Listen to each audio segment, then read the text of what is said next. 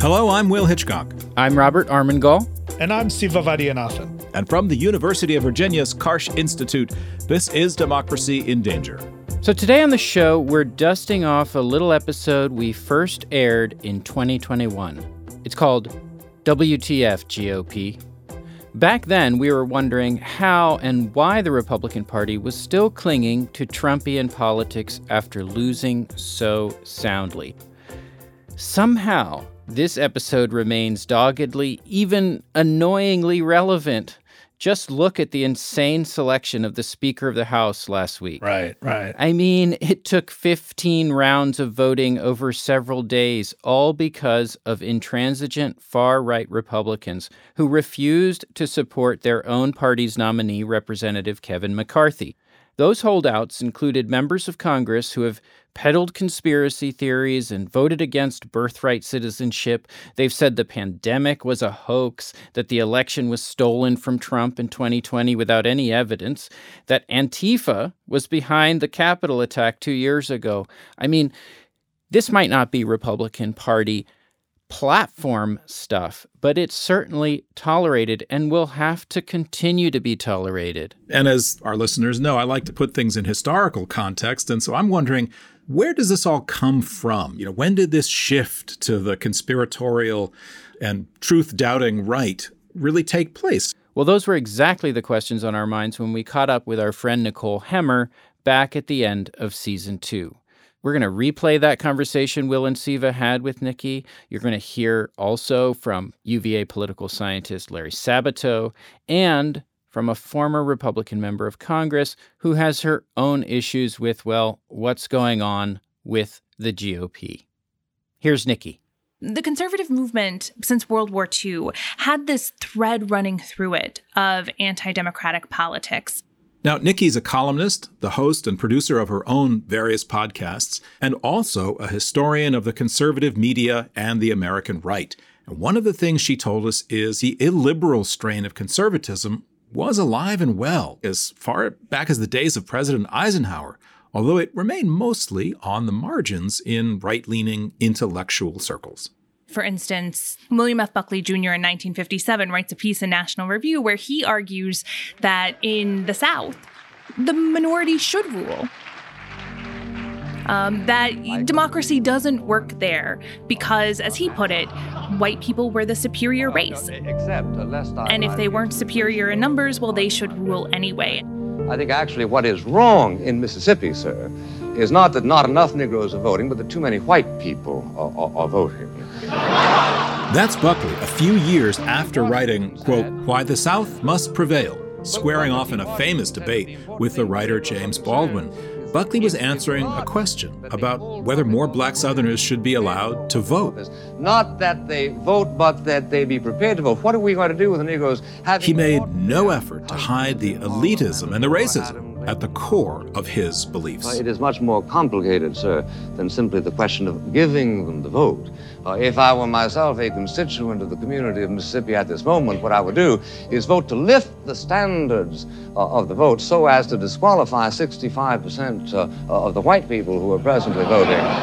Not simply. As it happens, Buckley's own perspective on the race problem, as they said in those days, would actually come to soften over time. At the same time, those anti-democratic ideals he espoused grew in the Republican mainstream. They helped the GOP peel off Dixiecrats who were dissatisfied with their own party's support of civil rights. And let's not forget about Goldwater. This is another good friend of ours, Larry Sabato, who joined us in that conversation with Nikki. Larry is a political scientist and pollster here at the University of Virginia, and he reminded us that Barry Goldwater, the Arizona senator, took up the far-right cause and made it palatable. Extremism in the defense of liberty is no vice. He convinced the GOP to let him carry the flag in the 1964 presidential contest against Lyndon Johnson. Moderation in the pursuit of justice is no virtue. We got a glimpse of the future in 1964 when the right wing took over the Republican Party in nominating Goldwater and then in experiencing a massive defeat. I think that was a turning point for some Republicans in losing faith in democracy and starting to look at other alternatives. Now, it would take a long time for this hostility to pluralism and democracy to build up in the GOP. After all, as Nikki recalled, Ronald Reagan swept into office with mass appeal in the early 1980s.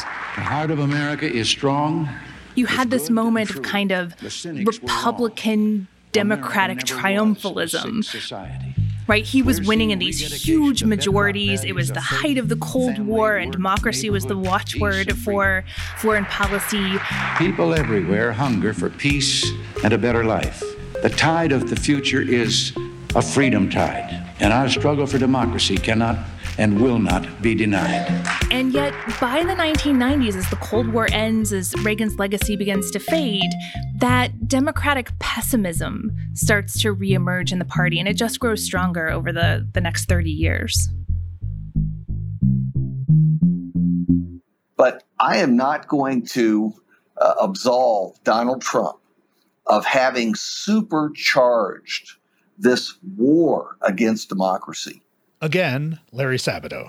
He is the key factor here. I think Donald Trump opened the door to the most extreme parts of the Republican Party.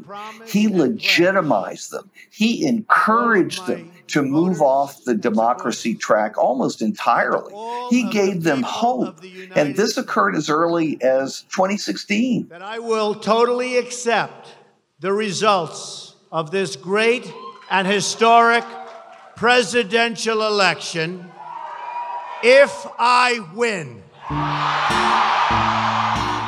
2020 wasn't unique. He was attacking the election process when he won. That was the tip-off to what was going to happen when he lost.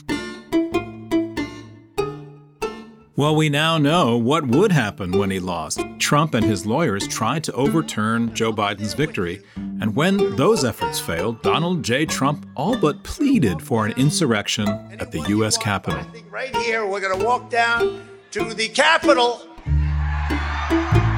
But you know, Will, one of the more disturbing things about this episode in American politics has been the almost puritanical purging of the GOP's ranks, of anyone who dares to question Donald Trump's lies.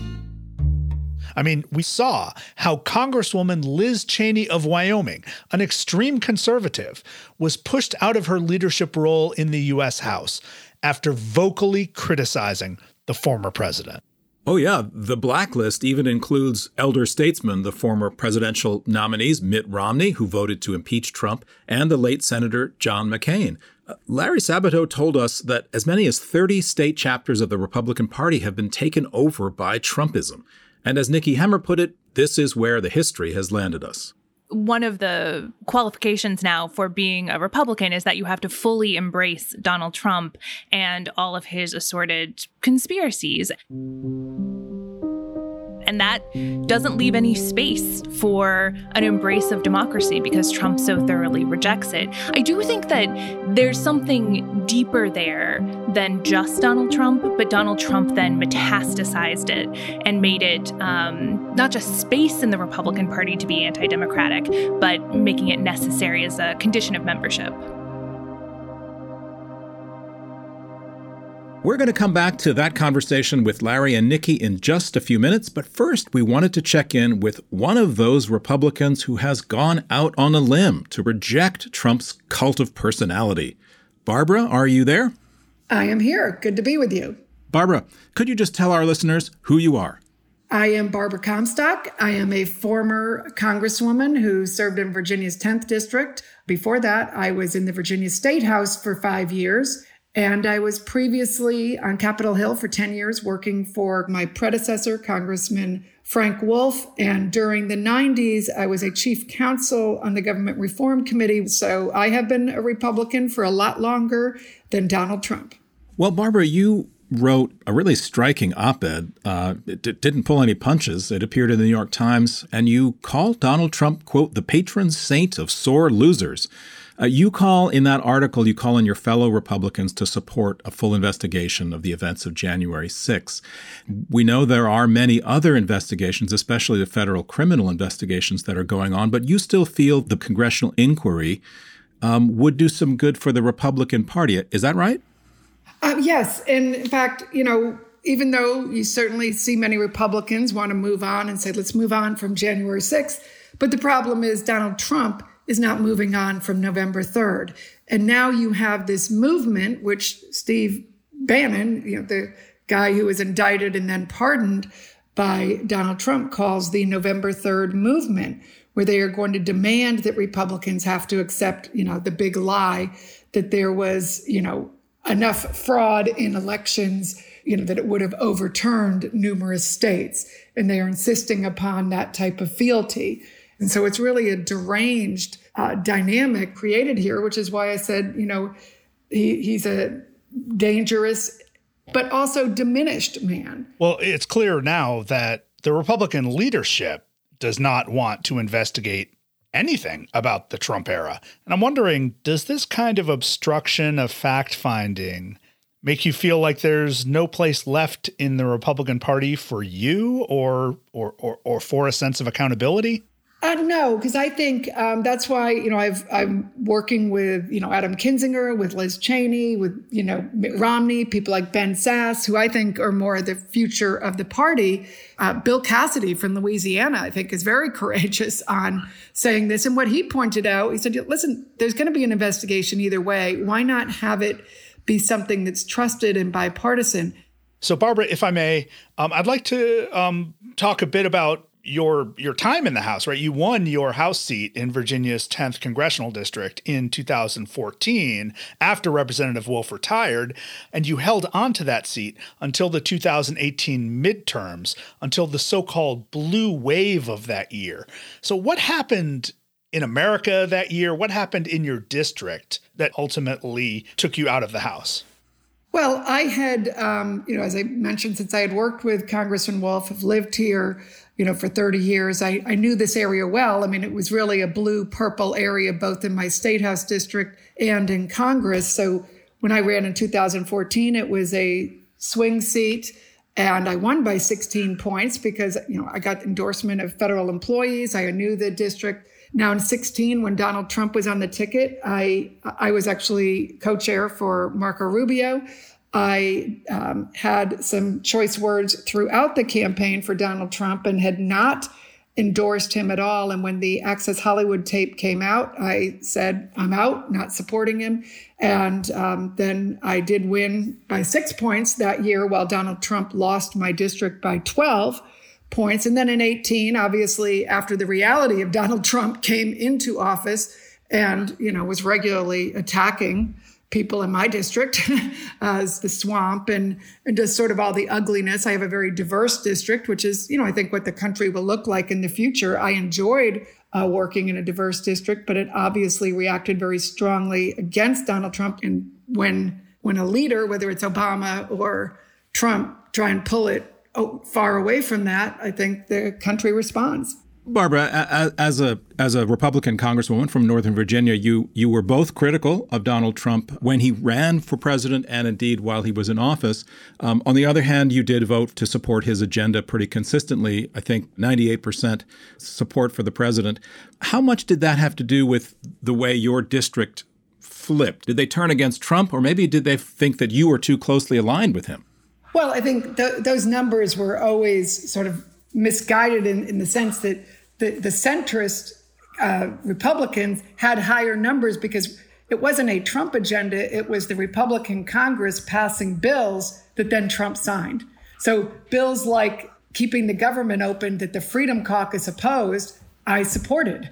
So a lot of the Trump so-called agenda that people didn't like were the things that he said, the things that didn't pass, the things that didn't get anywhere. But it was also, the 2018 was a rejection of him personally, which I think is why you saw, in the swing districts and the suburban districts, we were kind of wiped out in 2018. I think we all agree that Donald Trump is a different kind of politician, almost an anti-ideologue. He's not a classic American conservative, yet he is explicitly anti-democratic, small d. And so, but now we have a situation where he is the cult figure. So I'm wondering, have the values of the party so warped under Donald Trump that it is unsavable? No, I think things can turn around fairly quickly. And I look at things like the CPAC, the conservative conference, where they did a poll about who they wanted to be the nominee in 2024. Now, mind you, this was Trump's own pollster at his basically family gathering, because it was a very Trump, they had a golden Trump statue there. So it was a very Trump-friendly audience. And he only got 55% of the vote. Now, if you can, imagine if you have a family gathering and say, hey, do you guys like me? And only 55% say yes, you've got a pretty big problem. So I think even those who maybe liked him or liked his policies realize he's not the future. Well, Barbara Comstock, thank you so much for joining us today. Good to be with you.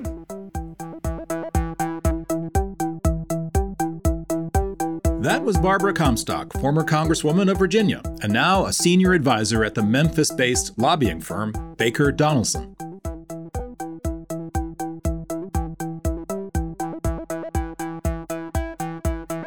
Well, former Congresswoman exemplified the transition that Larry and Nikki discussed when we talked to them about the historical process, right? The radicalization of the Republican Party, right? Barbara Comstock is a classic Republican. She's also really optimistic. She seems to think that she and the handful of people in power who think like she does and stand up to Donald Trump are the future of the party. And I think, we really have to face the fact that classic Republicans are few in number and almost completely out of power. Thinking back to that conversation we had with Nikki and Larry, I have to say they were a lot less optimistic than Barbara about the prospects for the Republican Party. So why don't we play the rest of it? Let's do that, guys. And we're going to pick up where, Will, you were asking Nikki about the prospects for American democracy in the 21st century, given how uninclusive the country was at its founding and for much of its history. Nikki, I wonder if we're not kind of reverting back to our true selves as a country. I hate to think of it this way, but let's remember the country started as a slave-owning republic. Even after the Civil War, it perpetuated Jim Crow for a century. We denied women the right to vote for 150 years after the founding of the country. The Constitution doesn't even mention democracy. I mean, we haven't been a democracy in our history really until the 1960s. So a relatively short period of our national history has been really fully functioning democracy. Are we reverting to the norm with Trump and with our current crises? Do you think we have the capacity to kind of reach escape velocity and continue to perfect this democracy? Yeah, I mean, there's a lot of reason to be pessimistic. I mean, we've lived through periods of democratic contraction or backsliding before. It is definitely the case that America, I'm not even sure after 1965, has fully embodied the kind of liberal democracy that we imagine. And so I would say that I feel hopeful in the sense that there is a real emphasis right now on democracy. One of the things that you see in Joe Biden's speeches is that he is very committed to putting democracy and a debate about democracy at the center of his presidency. So in his inauguration speech, he used the word democracy more than any other presidential inauguration in history. He talked about the infrastructure of democracy because Joe Biden loves infrastructure. So I feel hope in the sense that that kind of almost theoretical or philosophical talk about democracy coming from the president suggests that there is some space for us to tackle a big question like that. All of that hope now released, let me say that I feel super pessimistic about us getting there anytime soon, because there is this real moment of democratic retrenchment that we're seeing at the state level. There's much more danger ahead, I think, than hope. But I think that we have to hold on to those places where people are willing to be imaginative when they think about what's next. And I think that gets to your question. Democracy in the United States has always been imperfectly practiced. And that means that we should allow ourselves to imagine more capaciously what it might look like, because the older models never really functioned as a purely liberal democracy in a multiracial society dedicated to justice and equality. Larry and Nikki, both of you, let me just follow up with a quick question. Do you think there is an agenda of the Republican Party now, a policy agenda that is bigger than Donald Trump? I mean, what is it that Republicans want? What would they like to accomplish? Or is that now just a naive question?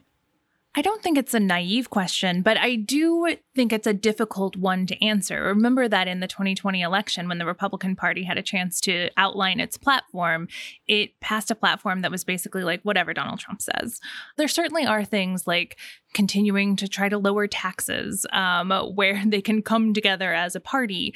But as a sort of vision for the country that an agenda or a platform represents, that was upended by the Trump presidency, and they haven't figured out a way to knit it back together. So now it is a party that is held together as much by affective claims than it is by public policy. Mm-hmm. Larry, you saw that Paul Ryan speech in which he kind of tried to say, hey, Reagan Republicanism, that's where we should be going. Is there still an appetite in the Republican Party for that? Or does that feel like kind of, lukewarm oatmeal to the Trump Republicans? There is absolutely an appetite for that among 25 to 30% of the Republican rank and file. Now, the other, 70 to 75%, good luck trying to convince them.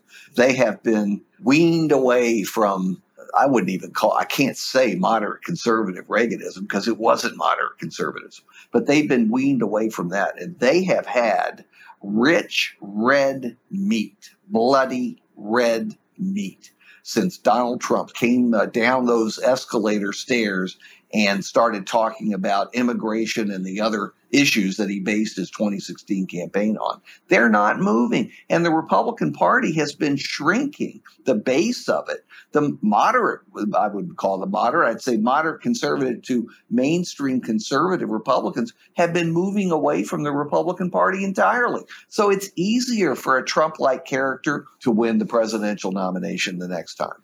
Right. So, Nikki, for years, we've heard in the post-Reagan years, Republicans bow to the memory of Ronald Reagan. So long after Reagan faded from power and even faded from popularity, to be a visible Republican, one had to pay homage to the memory and agenda of Ronald Reagan. Do you see a Republican Party going forward where Donald Trump plays that same role? Oh, that's a great question. Because, even in Reagan's case, the thing that was being paid homage to was almost mythical, right? Reagan became very malleable and would be whoever the person needed him to be in order to fit their campaign. In the case of Donald Trump, I think it's somewhat different because it's not just about like Reagan and his personality and attaching yourself to his popularity. There is a kind of personal loyalty that Donald Trump demands that just creates a different dynamic. So yes, he might continue to be a totem in the party, although you could imagine once Donald Trump has shuffled off this mortal coil that, he's not there to beat you up anymore. Maybe you don't need to tip your hat to him every time that you speak. But he has, I think, fundamentally changed the party. So even if 20 years from now, Republicans don't find themselves having to bow before Donald Trump or Donald Trump's legacy, the ways that he has changed the party, I think, will continue on. I think it will look different, though, from Reagan because they play a different role in relationship to the party. Reagan represented, in some ways, an ideology, and Donald Trump represents an identity. And those are two very different things. Well, Reagan also had like major chords playing in the background of his theme music. He was a winner. He was triumphant. He made you think wonderful, positive things about America, its past and its future. Donald Trump has never really won, right? He's a multiple failure, and he's not led the Republican Party to glory or power the way Reagan did in 2 consecutive elections and much more and much longer. Actually, 3 consecutive elections, right? So there is a different story and memory there in terms of what the party gets out of each of these 2 leaders. Reagan was about winning, right?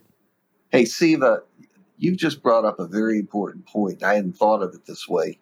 The Republicans love what Donald Trump stands for. They love what he said and how he said it.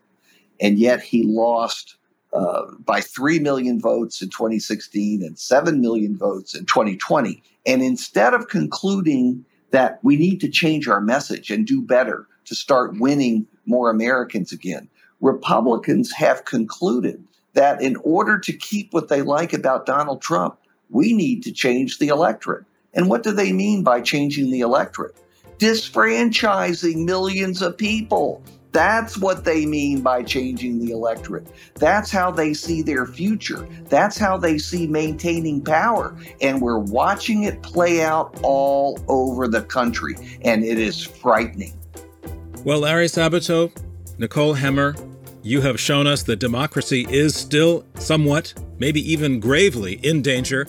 And for that, I want to thank you very much for coming on the show. Glad we could lift you up.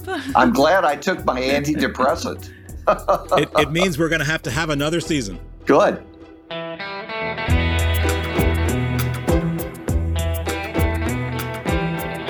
That was Larry Sabato, political scientist, pollster, and beloved teacher. He's the director of the Center for Politics right here at the University of Virginia. We also spoke with Nicole Hemmer.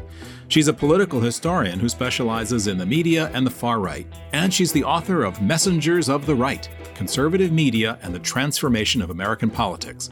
You can listen to Nikki on our very first episode, published in July of 2020. It's called Illiberal Media.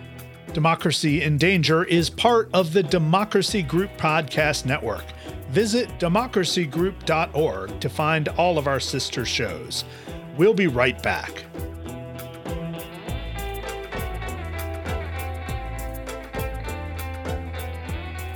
Well, our conversation with Barbara Comstock, with Nikki Hemmer, with Larry Sabato really brings me back to so much of what inspired us to do this podcast in the first place. You know, you and I had been talking for some time about all of these different strains of illiberalism, these direct, overt threats to the practice of democracy, to democratic norms and values. And of course, you know, we saw it so directly here in the United States during the reign of Donald Trump.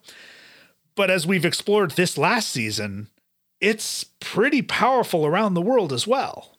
Yeah, democracy is really difficult. It's hard to make it work right, and there are a lot of people who frankly oppose democracy. You know, listening to Barbara Comstock, on the one hand, it's a refreshing voice to remind us that there are people in the Republican Party who want the Republican Party to repair itself after Donald Trump. I was reminded, about Ronald Reagan, who, he used to be a Democrat, and he said he didn't leave the Democratic Party. The Democratic Party left him. It became too liberal. And I was thinking a little bit about Barbara in the same way. I think she was trying to tell us, I didn't leave the Republican Party. The Republican Party is leaving me. Right. It's becoming too right-wing. But there's a bigger problem here. And I think it's one that we've confronted throughout our time doing this podcast. And that is the extent to which white supremacy sets the tone, maybe motivates so much of the anti-democratic energy in this country. And, while white supremacy has been at work in the Republican Party since 1964, and certainly the Democratic Party for a lot longer than that, it seems now to be a proud and loud part of the Republican Party.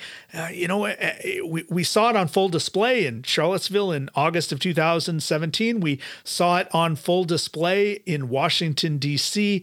on January 6, 2021. We heard it come from the mouth of Donald Trump time and time again. I just wonder whether the Republican Party and its leaders have the will or even the desire to confront white supremacy at its core.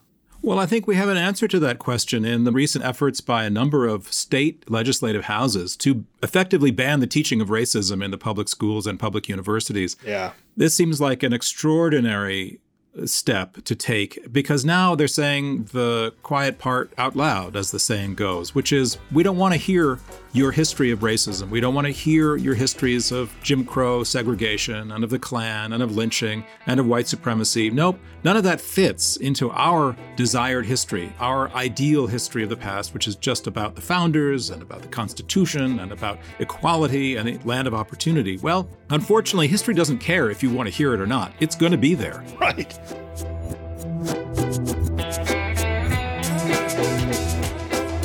Well, that does it for this episode from the Archives of Democracy in Danger. Season 6 will start dropping in February. In the meantime, we'll be rebroadcasting some of our best episodes, so please catch up on any shows you missed. And don't be a stranger. Shoot us a tweet at D&D Podcast. That's D-I-N-D Podcast. And visit our webpage. You can find show notes, background readings, and updates on our upcoming shows. D&D is produced by me, Robert Armengol. Rebecca Berry is our associate producer. Ellie Bashkow engineers the show.